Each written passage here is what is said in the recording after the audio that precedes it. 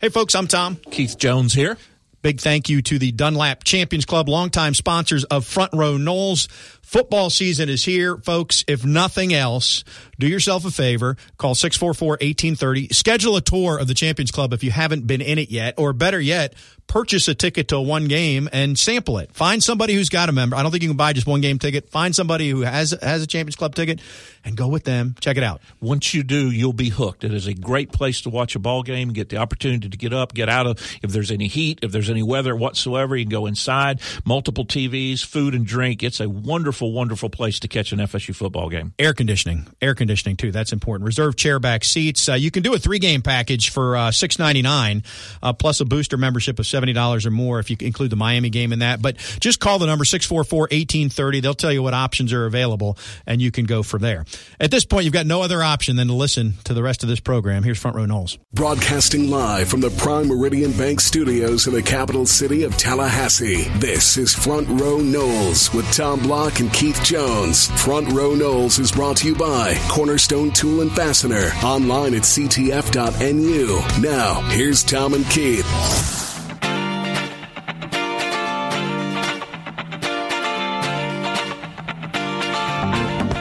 Good day, everybody. How are you, KJ? I am better. You're better. I am better. Either my ears not better, or my headsets are not working as well as I thought they were. But anyway, I'm here. Front Row Knowles is here. Should we do a show? We should. So you feel better than Saturday night? And better than last Wednesday. Okay. I think we all felt better. It becomes the conundrum of, are we taking moral victories? I'll say the answer is yes.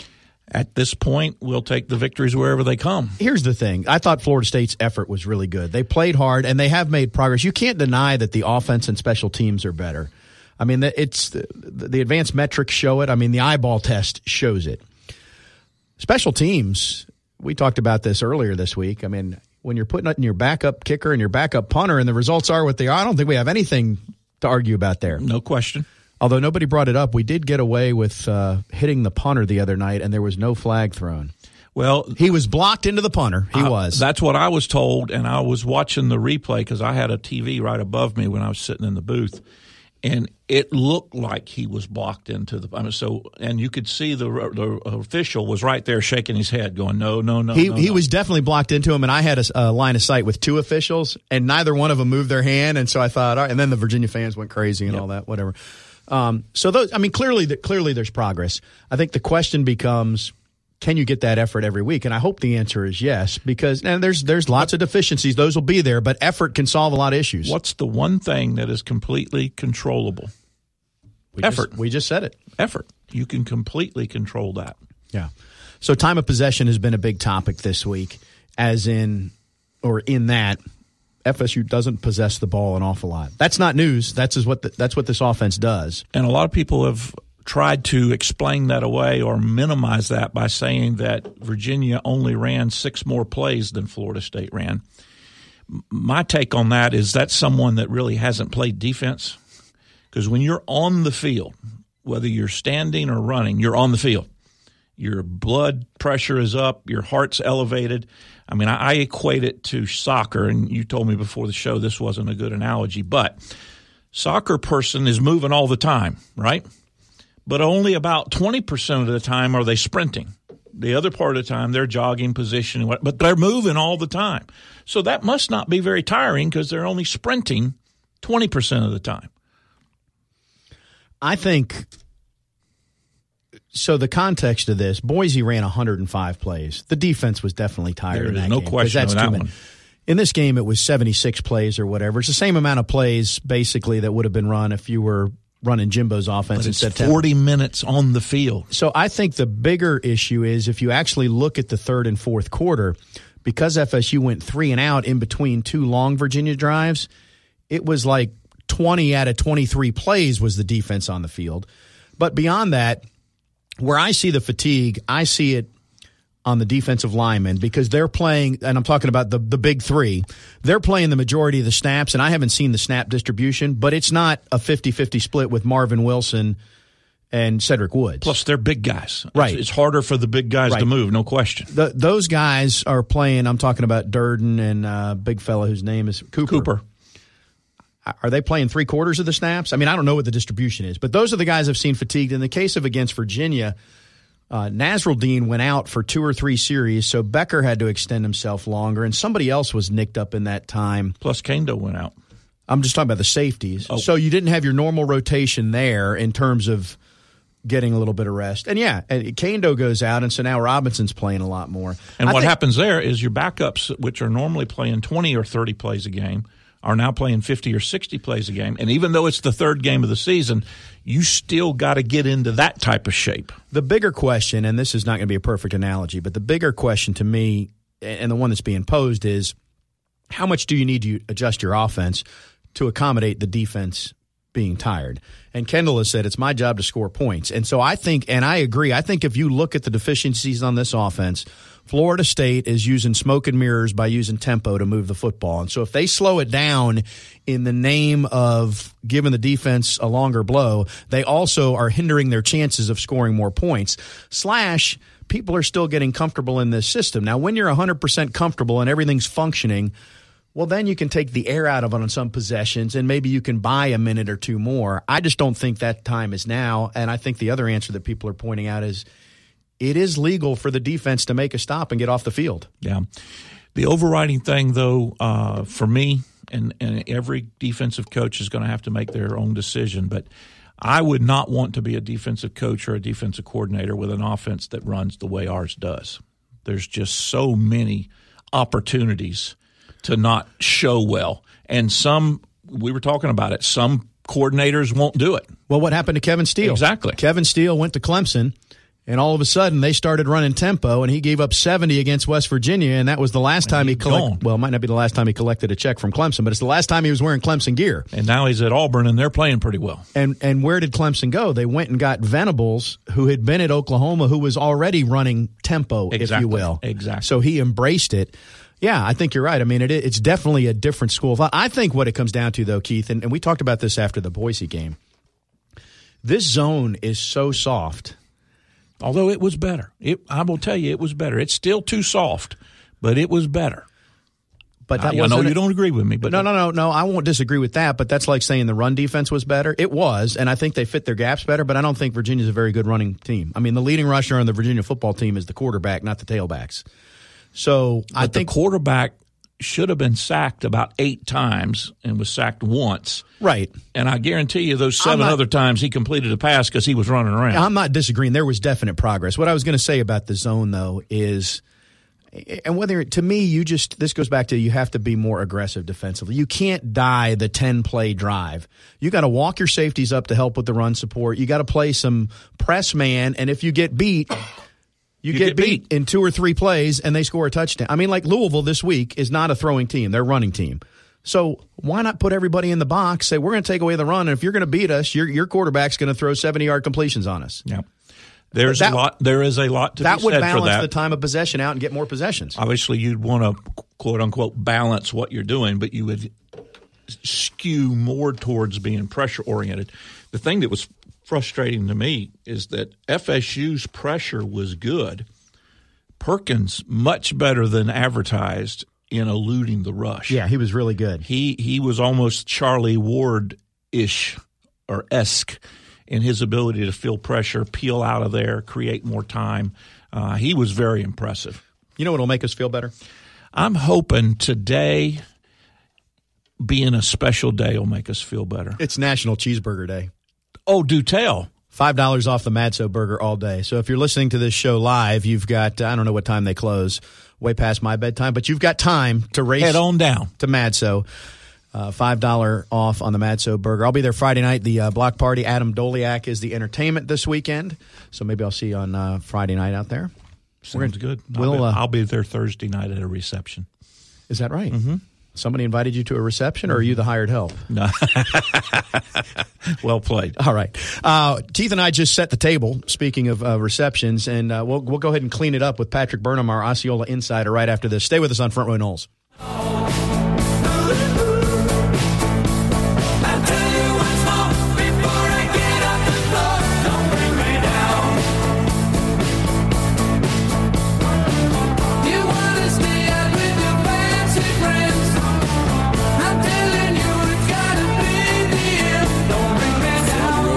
Knowles on 97.9 ESPN Radio is presented by Hobson Chevrolet of Cairo, Georgia. Get your best deal the Hobson way. Now, back to Tom and Keith.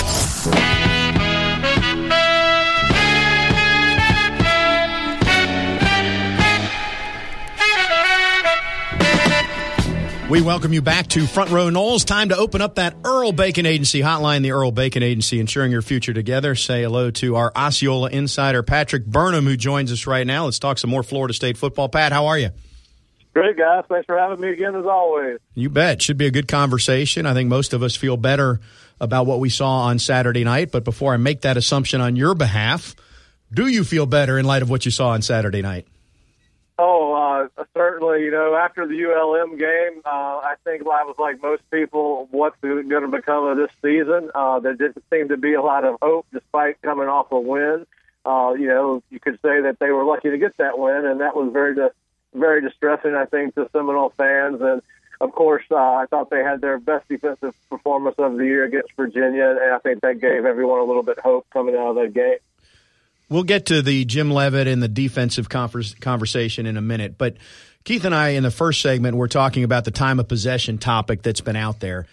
So I'll just ask it to you this way. Is it the offense's job to possess the ball to rest the defense, or is it the defense's job to get off the field? Well, obviously, I think to answer the second question first, yeah, the defense is responsible for getting off the field. But, this is football, and there's got to be some complementary play that has to happen between the offense and the defense. This is the ultimate team game, as we have talked about before. Certainly, the tempo offense has been a great benefit and the improvement we've seen from Florida State on offense this year. Their points are up, their yards are up, the rushing game's improved, and some of that has to do with tempo and keeping the defenses on its heels. But certainly, there are going to be points in the game where you are going to want to control the football and milk the clock. Pat, I am of the opinion, and others disagree with me. See what you say. Virginia ran 7 more plays, I think it was, than FSU did. But FSU's defense was on the field for 40 minutes.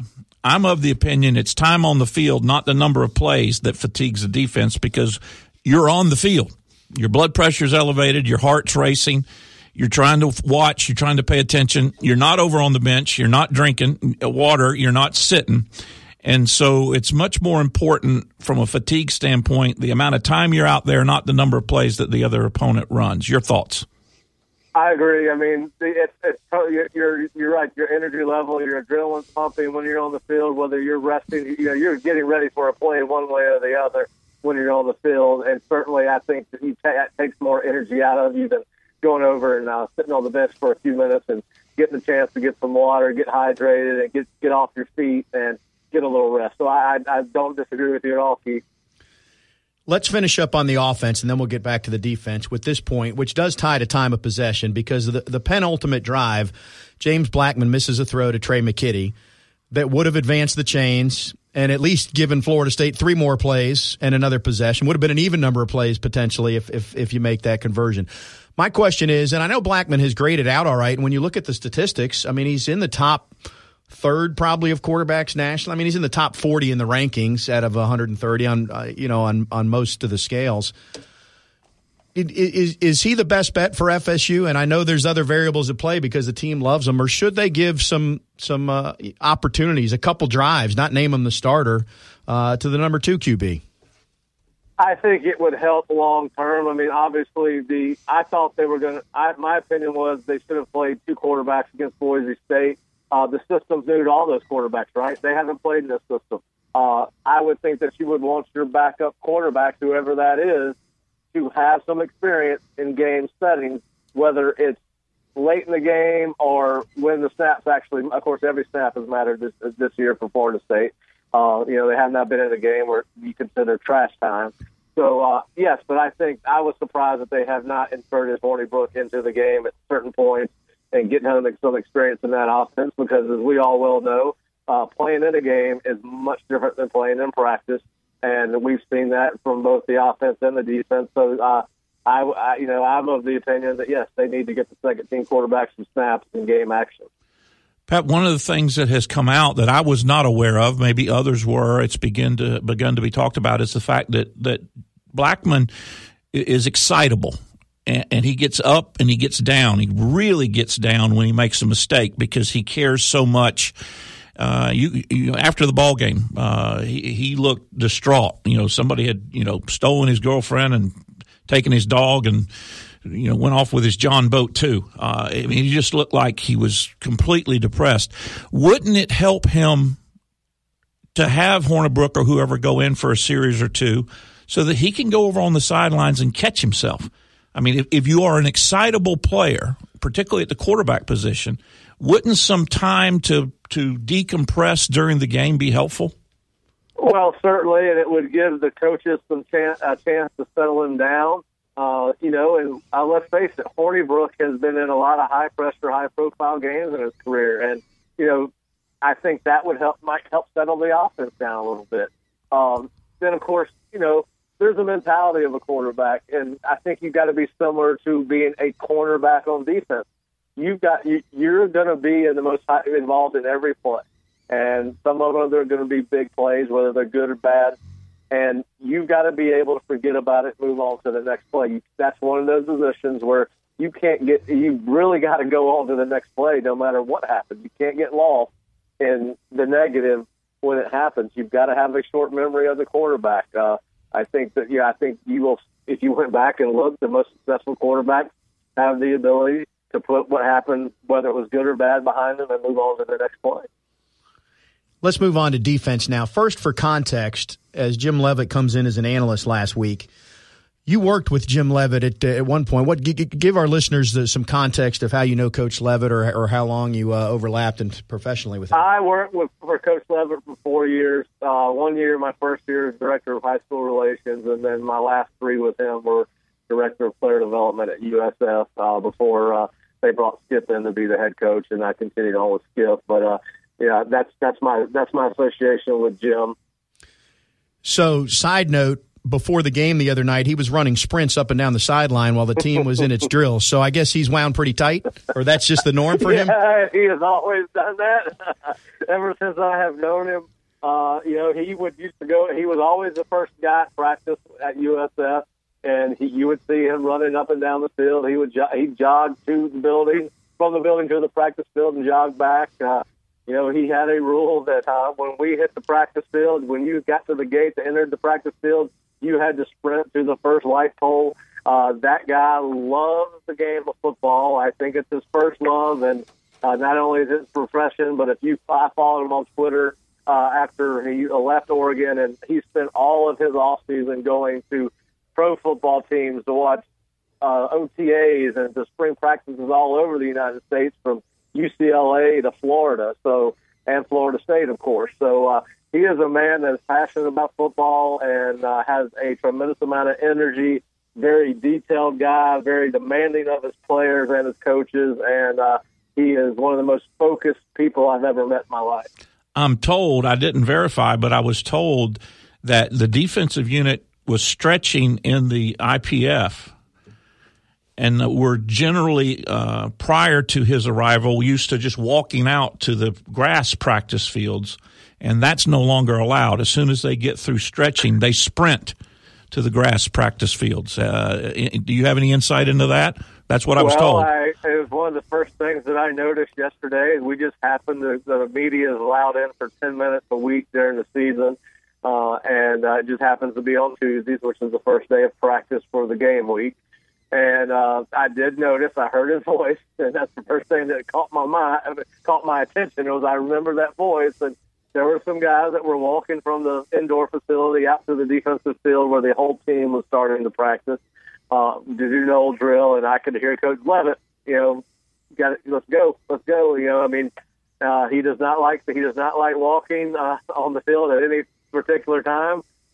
He would routinely, during practice at USF, if a kid walked onto the field or did not sprint on and jog off, he would make them come back to the huddle or go back to the sideline and do that until they take them off the field. So yes, that's Coach Leavitt through and through. It's the little things. I can't speak for you, Pat, but Keith and I wouldn't be well served by hanging out with them because there's not a lot of running that goes around in our lives. A lot of walking, a lot of slow Front walking. row Noles like to ride. We don't like to run. Hey, Well, at our age, I think we earned a slow roll, right? hey, so the big story in terms of it's not so much scheme but personnel is that Jaden Lars Woodby moved outside and Leonard Warner moved inside. So do we think that came at the suggestion of Jim Leavitt or was naturally going to get there anyway because we've all seen that and we saw the other night that Warner's maybe not the best guy to have in coverage on a speedy skill guy and that Lars Woodby has struggled inside to fight off blocks all year? Yeah, I it could be a combination of two, Tom, but I don't know that Coach Leavitt had anything to do with it. He may have, but it was becoming apparent that they needed to make that switch. Warner was struggling in space. I think everyone saw it, particularly against Virginia. Pass coverage was just not coming normal to him, and he was playing to the field side of the defense. So, I think it's his body type is best suited for inside linebacker. I think he played some there last year.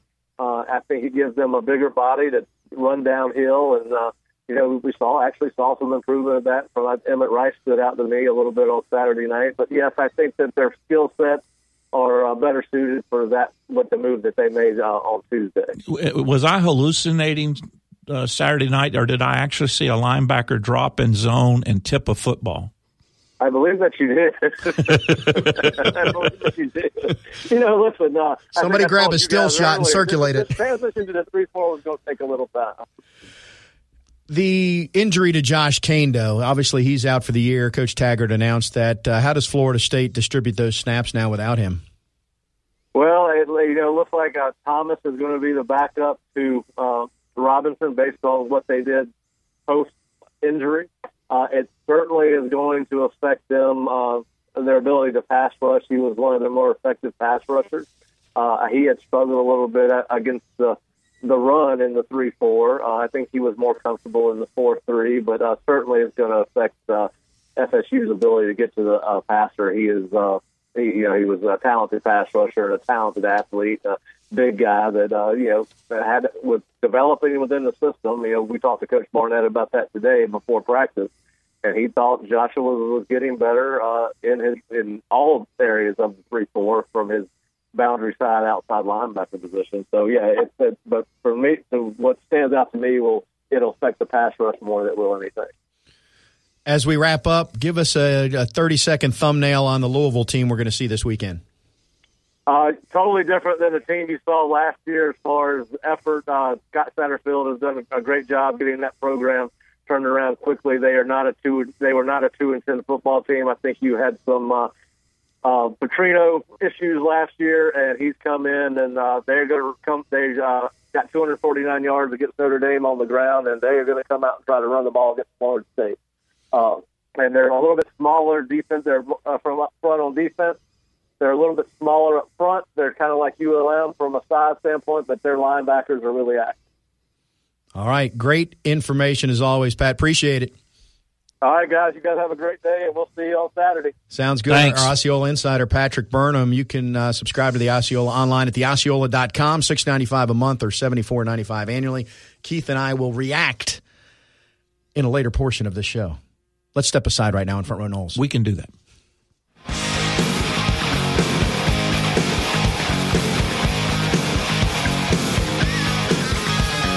Welcome to the jungle. We got fun and games. We got everything you want. How do we know the name? Front Row Noles is brought to you by the Osceola, dedicated to FSU sports and fan experiences. Sign up for a free trial at theosceola.com or call 833-FSU-NEWS.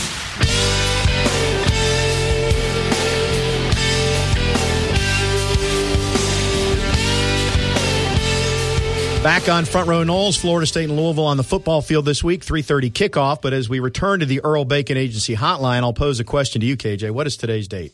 Today is 18th of September. Are you aware that basketball practice starts officially next week, I believe? I was made aware of that about 3 minutes ago. Yes. Hard to believe. It is. But it's time to roll out the basketballs. And as we sometimes do. I can't say always do, but once in a while we get lucky and we've decided we're on time. We looked at the schedule, and we're going to talk basketball right now. And Trent Forrest is on the line. Trent, how you doing? I'm doing good. How are you guys? We're doing great. So what day – I mean, I know you guys have your off-season conditioning and the coaches can only work with 4 players at a time and all those NCAA rules. When is the first official day of practice? The first official for us is next Friday. So that's actually the day that we'll start it will be next Friday. All right, so we're 9 days away. So here's the $1 million question, and I know you've been asked it a lot, so you must have a lot of millions at this point. How's the toe? How's the toe? It's doing way better. It's feeling a lot better than what it was, that's for sure. So it's doing good. Getting myself back into the rhythm of things, and it's starting to feel a lot better, kind of feel normal again.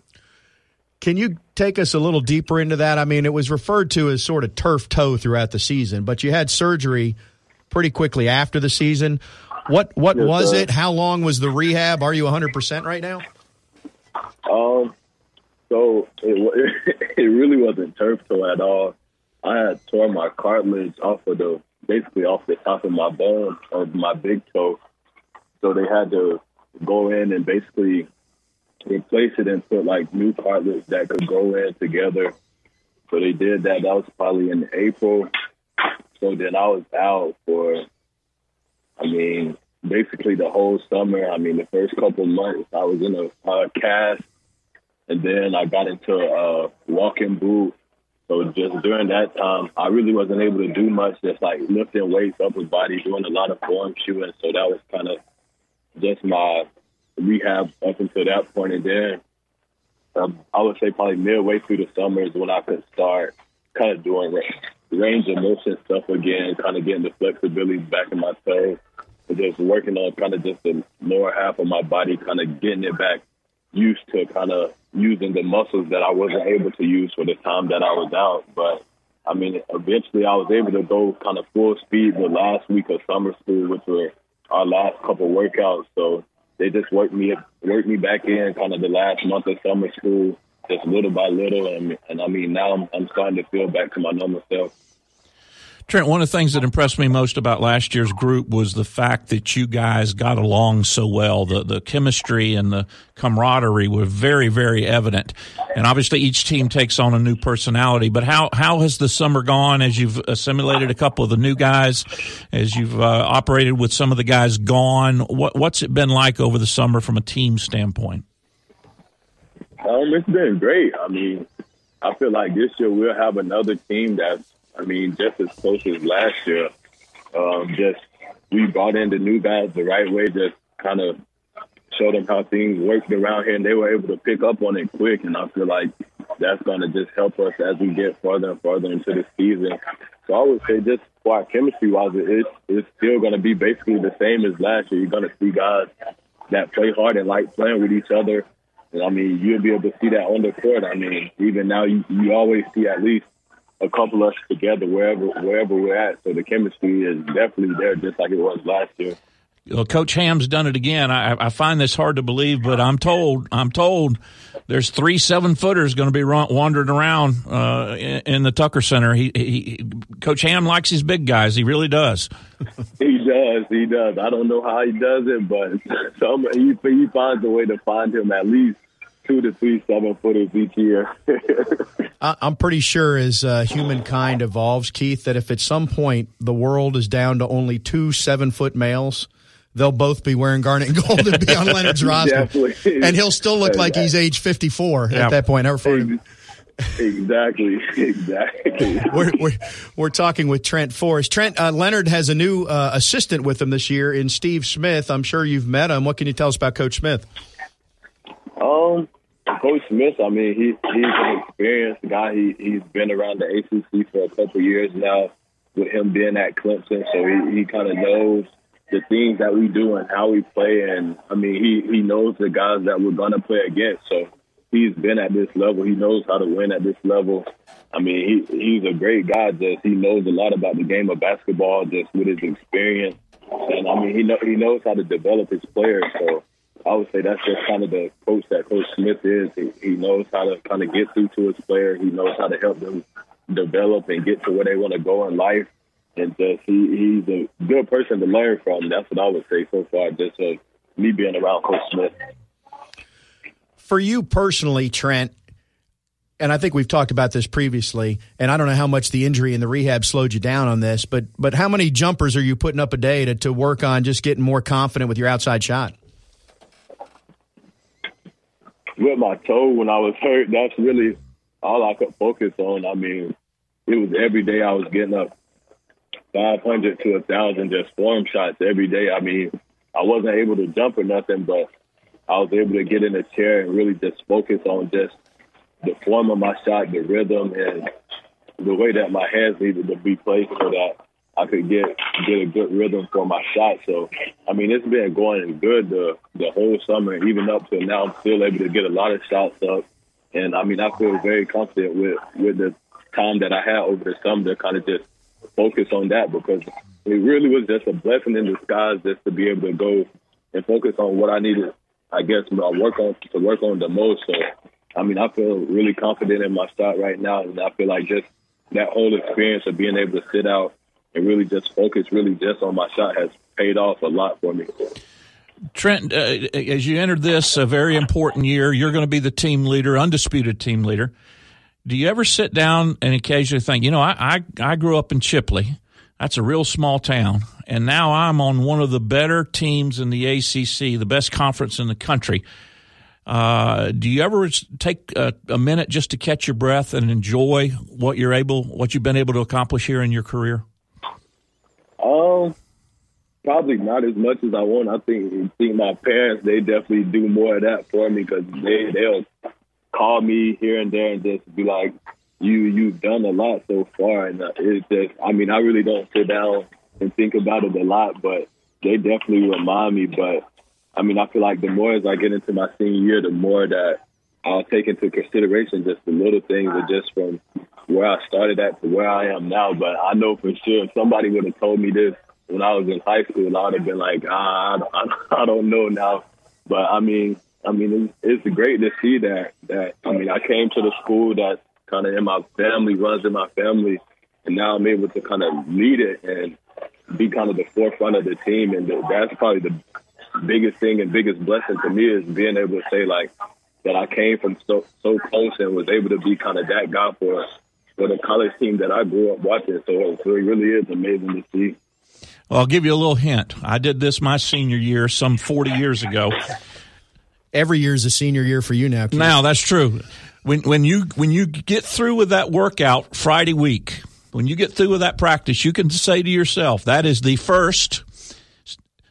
last first practice I ever have to have in my college career. Yeah. Hey, well, and the next step for you is going to be the next level. I know that's everybody's dream. So seeing what Terrence did this summer, for him to go from a second-round pick to getting guaranteed dollars because he played so well, and with Fee being there, and I know Chris had Summer League, and that's not even counting, you know, Isaac and Bacon and Beasley and the guys that you know as well. What is there a common theme, or what do they share with you about their pro experience? Understanding for the first three guys I mentioned, it's pretty brief right now. It's just been one summer. Yes, sir.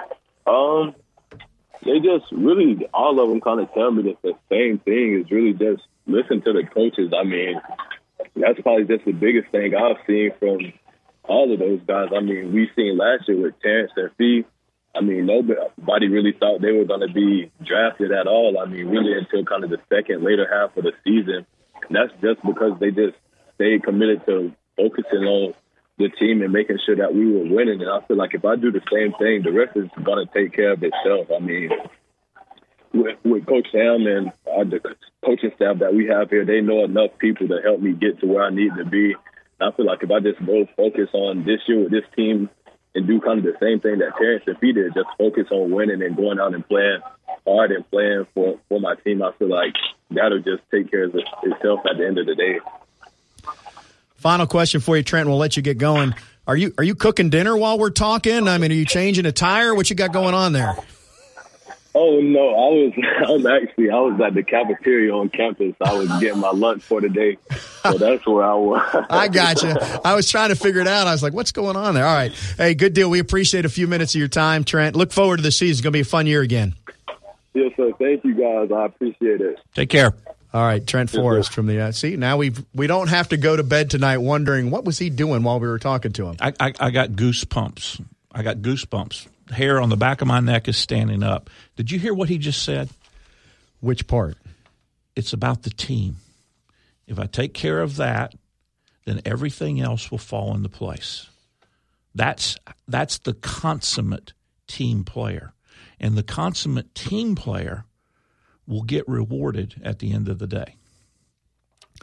Are you suggesting there's a lesson that could be applicable across the board? I'm just saying. Do we have that on tape, Matthew? Can we send that to the football field house? The football field house?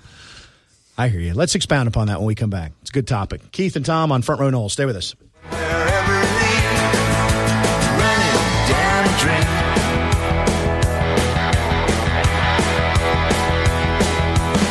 So good, like anything was possible. Hit cruise control and rub my eyes. Front Row Noles on 97.9 ESPN Radio is presented by Hobson Chevrolet of Cairo, Georgia. Get your best deal the Hobson way. Now, back to Tom and Keith.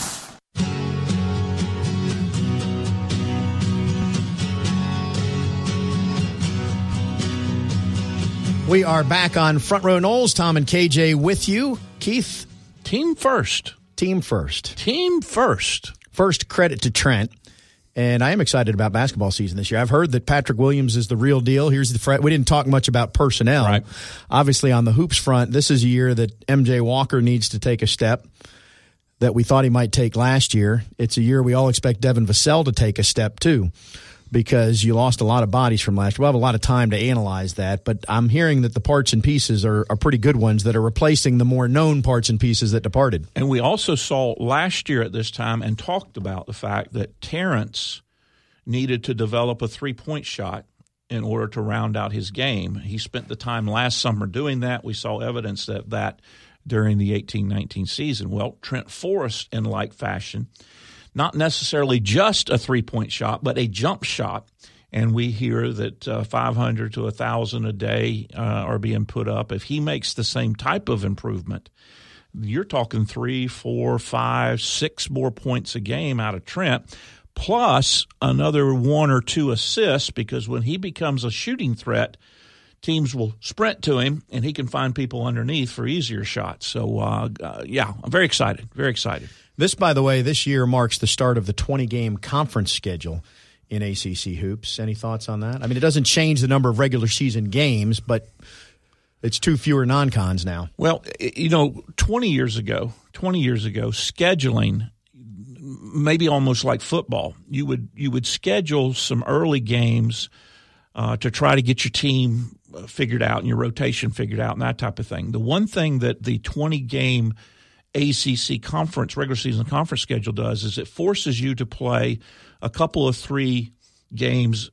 earlier in the year. So you don't have the opportunity to schedule, 4 or 5 or 6 games to work on your rotation, get your kids acclimated and that type of thing, because in that stretch, you're going to end up playing a conference game now because of the expanded schedule. So I do think it changes the thought process. I think coaches, particular like Coach Ham, who likes to take his time in figuring out his rotation before he gets into the regular season, the ACC regular season, he may have to speed that process up because he's playing those 2 extra games. Well, including the season opener is at Pitt, and then you play at Florida. Those are your first 2 games. So there is no easing into the season this year. Right. You get Clemson in December at home, so you have 2 conference games before the holiday break. So that's a little bit of a difference. All right, there's plenty of time to talk hoops. But going back to your point about team, I feel like part of it is today's generation. Part of it is the sport. Part of it is people like us that feed this. I mean, there's a lot of noise out there about, every running back, you should turn pro after 3 years because there's only so much tread on your tires. You got to take care of you. It gets exacerbated further because we're in this amateur model where they're not getting paid. Everybody else is making money. You go get yours. You weigh in now. Well, it is different. Obviously, the kids are different the pressures that are put onto them. They've all got advisors. Back in the day, we called them hanger-oners. Now they're called advisors. You had a number of kids like me 40 years ago who had no aspiration of playing in the NFL. We knew we weren't going to. So our job was to compete and play as well as we could at the collegiate level and get our degree. That folks, our listeners have heard me tell that story. Without my grant and aid, it's very likely that I would never have gotten a college degree, or certainly would have been 26, 28, 30 years of age when I had gotten it. All of the kids that are recruited now, I think, unfortunately, have aspirations of playing at the next level. And as Jerry Rice says in the famous commercial, only 2% go pro. It's a little different percentage on the football side, but the point being the same. And as a result, let me just interject. There's a lot I don't think it's unfortunate that they have those aspirations. I do. Because you couple that with the hanger-oners and the me-first attitude, and you completely lose the team concept, or you diminish what I was going to say is that a broader perspective that I'd love to do that, but the numbers are what they are, and so maybe I need to take care of other business and team first. We're kind of going the same place. I'm just saying it's very obvious that there's selfishness, too much selfishness, in today's college football world. You're talking across the board, not just at FSU. You're Correct. talking it in general. Correct. Now we've got it in heaps and mounds here in Tallahassee, but in my opinion, it's that way everywhere, and we just see it because we pay attention here. The reality is, and we saw this with Andrew Luck, we're going to see more guys that are walking away from the game because of what it does to you. I mean, we're kind of in this, just get your second contract and then whatever happens, because you can get your second contract and get paid and walk away and you're still 26 or 27 and you've been beat up for 7 or 8 years of pro ball, but move on kind of thing. And the reality is also the truth in that the average career in the NFL now is down to 2.3 years or something. I had occasion to go onto one of the data points, and was looking up some salaries because I had a question asked of me about somebody unimportant, and I found a database that had every contract in it. And so I scrolled all the way down, and the total value of NFL contracts as of the time I was looking at it and the way they put it together was in excess of $9 billion. But the average life expectancy in football terms is 2.3 years. So there's a small group making a lot of money and a very, very, very, very, very large group making significant money as you and I sit here, but not significant money compared to the norm. And it's a business. I mean, all you got to do is talk to former athletes, whether they were there 2 years or 12 years, and it's a rough business, but it is the aspiration of a lot of people. Really, we're speaking to entitlement to some degree. To some degree, and yes. It's the era where you not only have to recruit the kid, you then have to recruit him again when he gets negatively recruited by whatever school. And then he signs with you, but he's not playing, so you have to recruit him again because he's in the transfer portal. And so it just continues and continues. I mean, I don't envy the coaches in that situation. I had an opportunity to sit down and evaluate, knowing that I wasn't going to play professionally, and say to myself, I had a lot of those conversations, did I want to go into coaching? And Jim Gladden, who brought me to Florida State, longtime assistant, good friend. I saw his lifestyle and what he did. I saw his passion. He was called to it. I saw Jack Stanton, who was my coordinator, and what he put us through, and from a necessary standpoint. And I did a quick evaluation. I didn't want that lifestyle. And you've heard me say, our listeners have heard me say all along, how would you like to have your entire career based upon the decisions of 17 and 18-year-olds? I mean, I've got 3 kids. Kathy's got 2. They're all above 7 and 18, but we were all together when they were all going through 17. And that my own kids would make decisions and do things that I would go in, what? How in the world? What did I do wrong? And now other people's kids are making those decisions, and my career is based upon what those decisions are. That's a tough calling. I think that's the part we lose sight of when we have these discussions, because the team's not doing as well as what we want it to for various reasons. The faces are different faces than somebody that we had angst with or made the same mistake 4 years ago or 8 years ago or 12 years ago or 16. For those of us who have been around, we've seen it a lot. I'm not talking about anything specifically right now, but I think it just adds up, and we forget that the names and faces have changed. So all that said, let's go back to where we started this conversation at the top of the show. We both felt better about last week. Because we saw the effort. We saw some success. There were a couple of 3 drives where the defense was 3 or 4 plays and out. Much better in run defense. Again, I don't think you can discount. I think you have to pay attention. I mean, you go back and look at the loss to Louisville 4 years ago when they put up 60-something points. And Lamar Jackson. I'm not saying Perkins is Lamar Jackson. But as we talked about in the pregame on the show, there were 2 quarterbacks last year that threw for over 2,600 yards and ran for over 900 yards. One of them won the Heisman Trophy. His name is Murray. He was the first pick in the overall draft. The other one's name's Perkins. He's the starting quarterback for Virginia.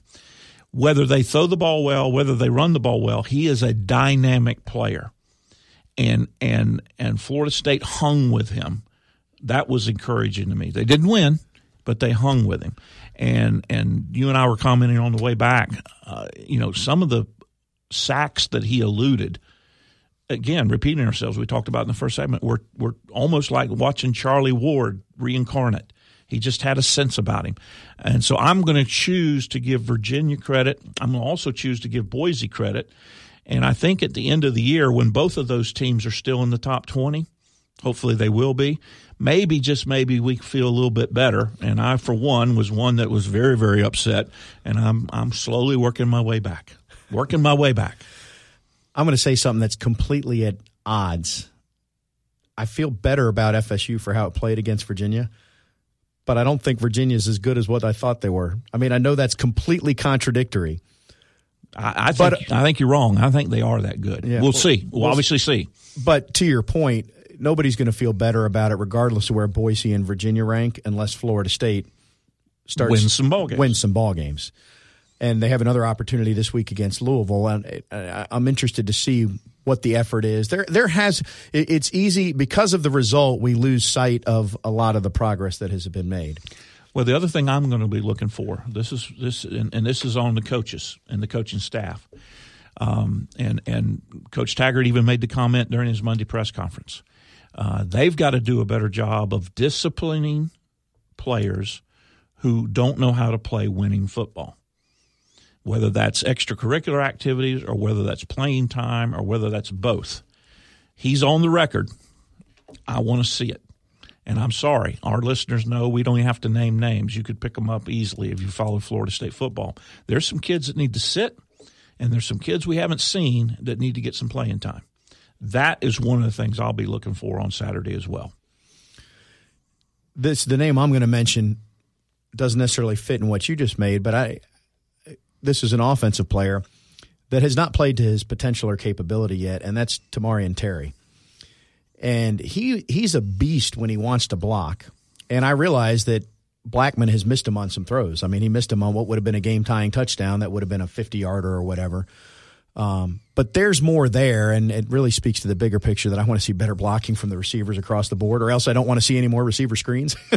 Exactly. But that is an area for as good as Akers has been, Terry can be dynamic too, and we haven't seen enough of it. Yeah.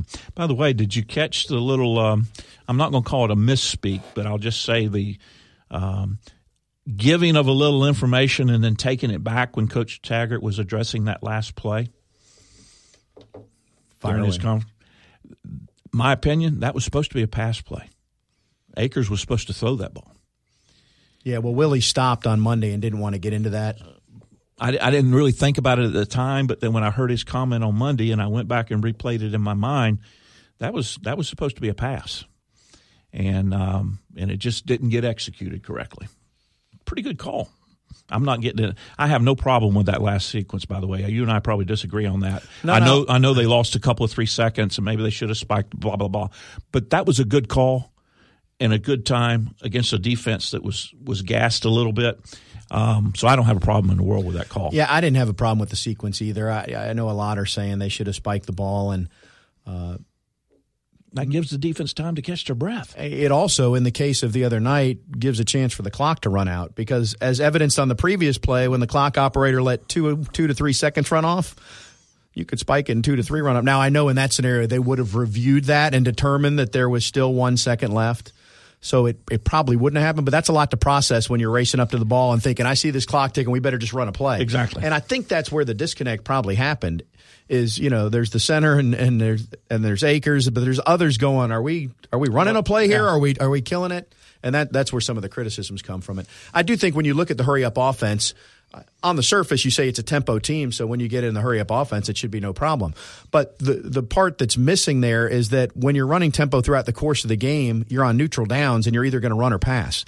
When you're in a hurry-up situation, you're going to pass. They know what you're going to do, and your offensive line is exposed, and it's not the same thing. Plus, there's the pressure factor that everybody feels too. Exactly. And again, you go back to Blackman, and I'll use the term excitability, and I don't mean that as negatively as it sounds, but as has been reported and talked about, he is emotional. And one of the things you would hope your quarterback is very unemotional. I mean, that was one of the things. It reminds me, this has nothing, well, it has everything to do with it. But, Charlie Ward requested Warwick Dunn to be his roommate when Warwick came in as a freshman. Charlie was a senior. And they were all staying in Burt Reynolds Hall then. They didn't have the new facility, and this before the president's erroneously thought it'd be a good idea to make them part of the mainstream student population. And so at Burt Reynolds, it happened the same thing at Copel Terrace when I was playing. If you were in your room, you just left your door open, particularly in the summer and the spring. And so Warwick and Charlie would be sitting in their room, and they'd be watching TV, and the door would be open, and somebody would come along and see what they're doing, sit down, watch TV with them for 10 minutes, get up and walk out. Somebody else would come in, and Charlie and Warwick would not say a word. They started calling their room the library. So Charlie was not excitable. Evidently James is a little bit, which I love, but he needs to tone it down. Maybe. I'm not there. I don't know. I hear you. All right, we're out of time. We'll do this again next week at this time. Or we'll do a game after the right after the game, too. That airs Sunday morning at 8, Monday at 6, this show Wednesday at 6. We'll talk to you then. So long, everybody. Thanks. That I better not leave.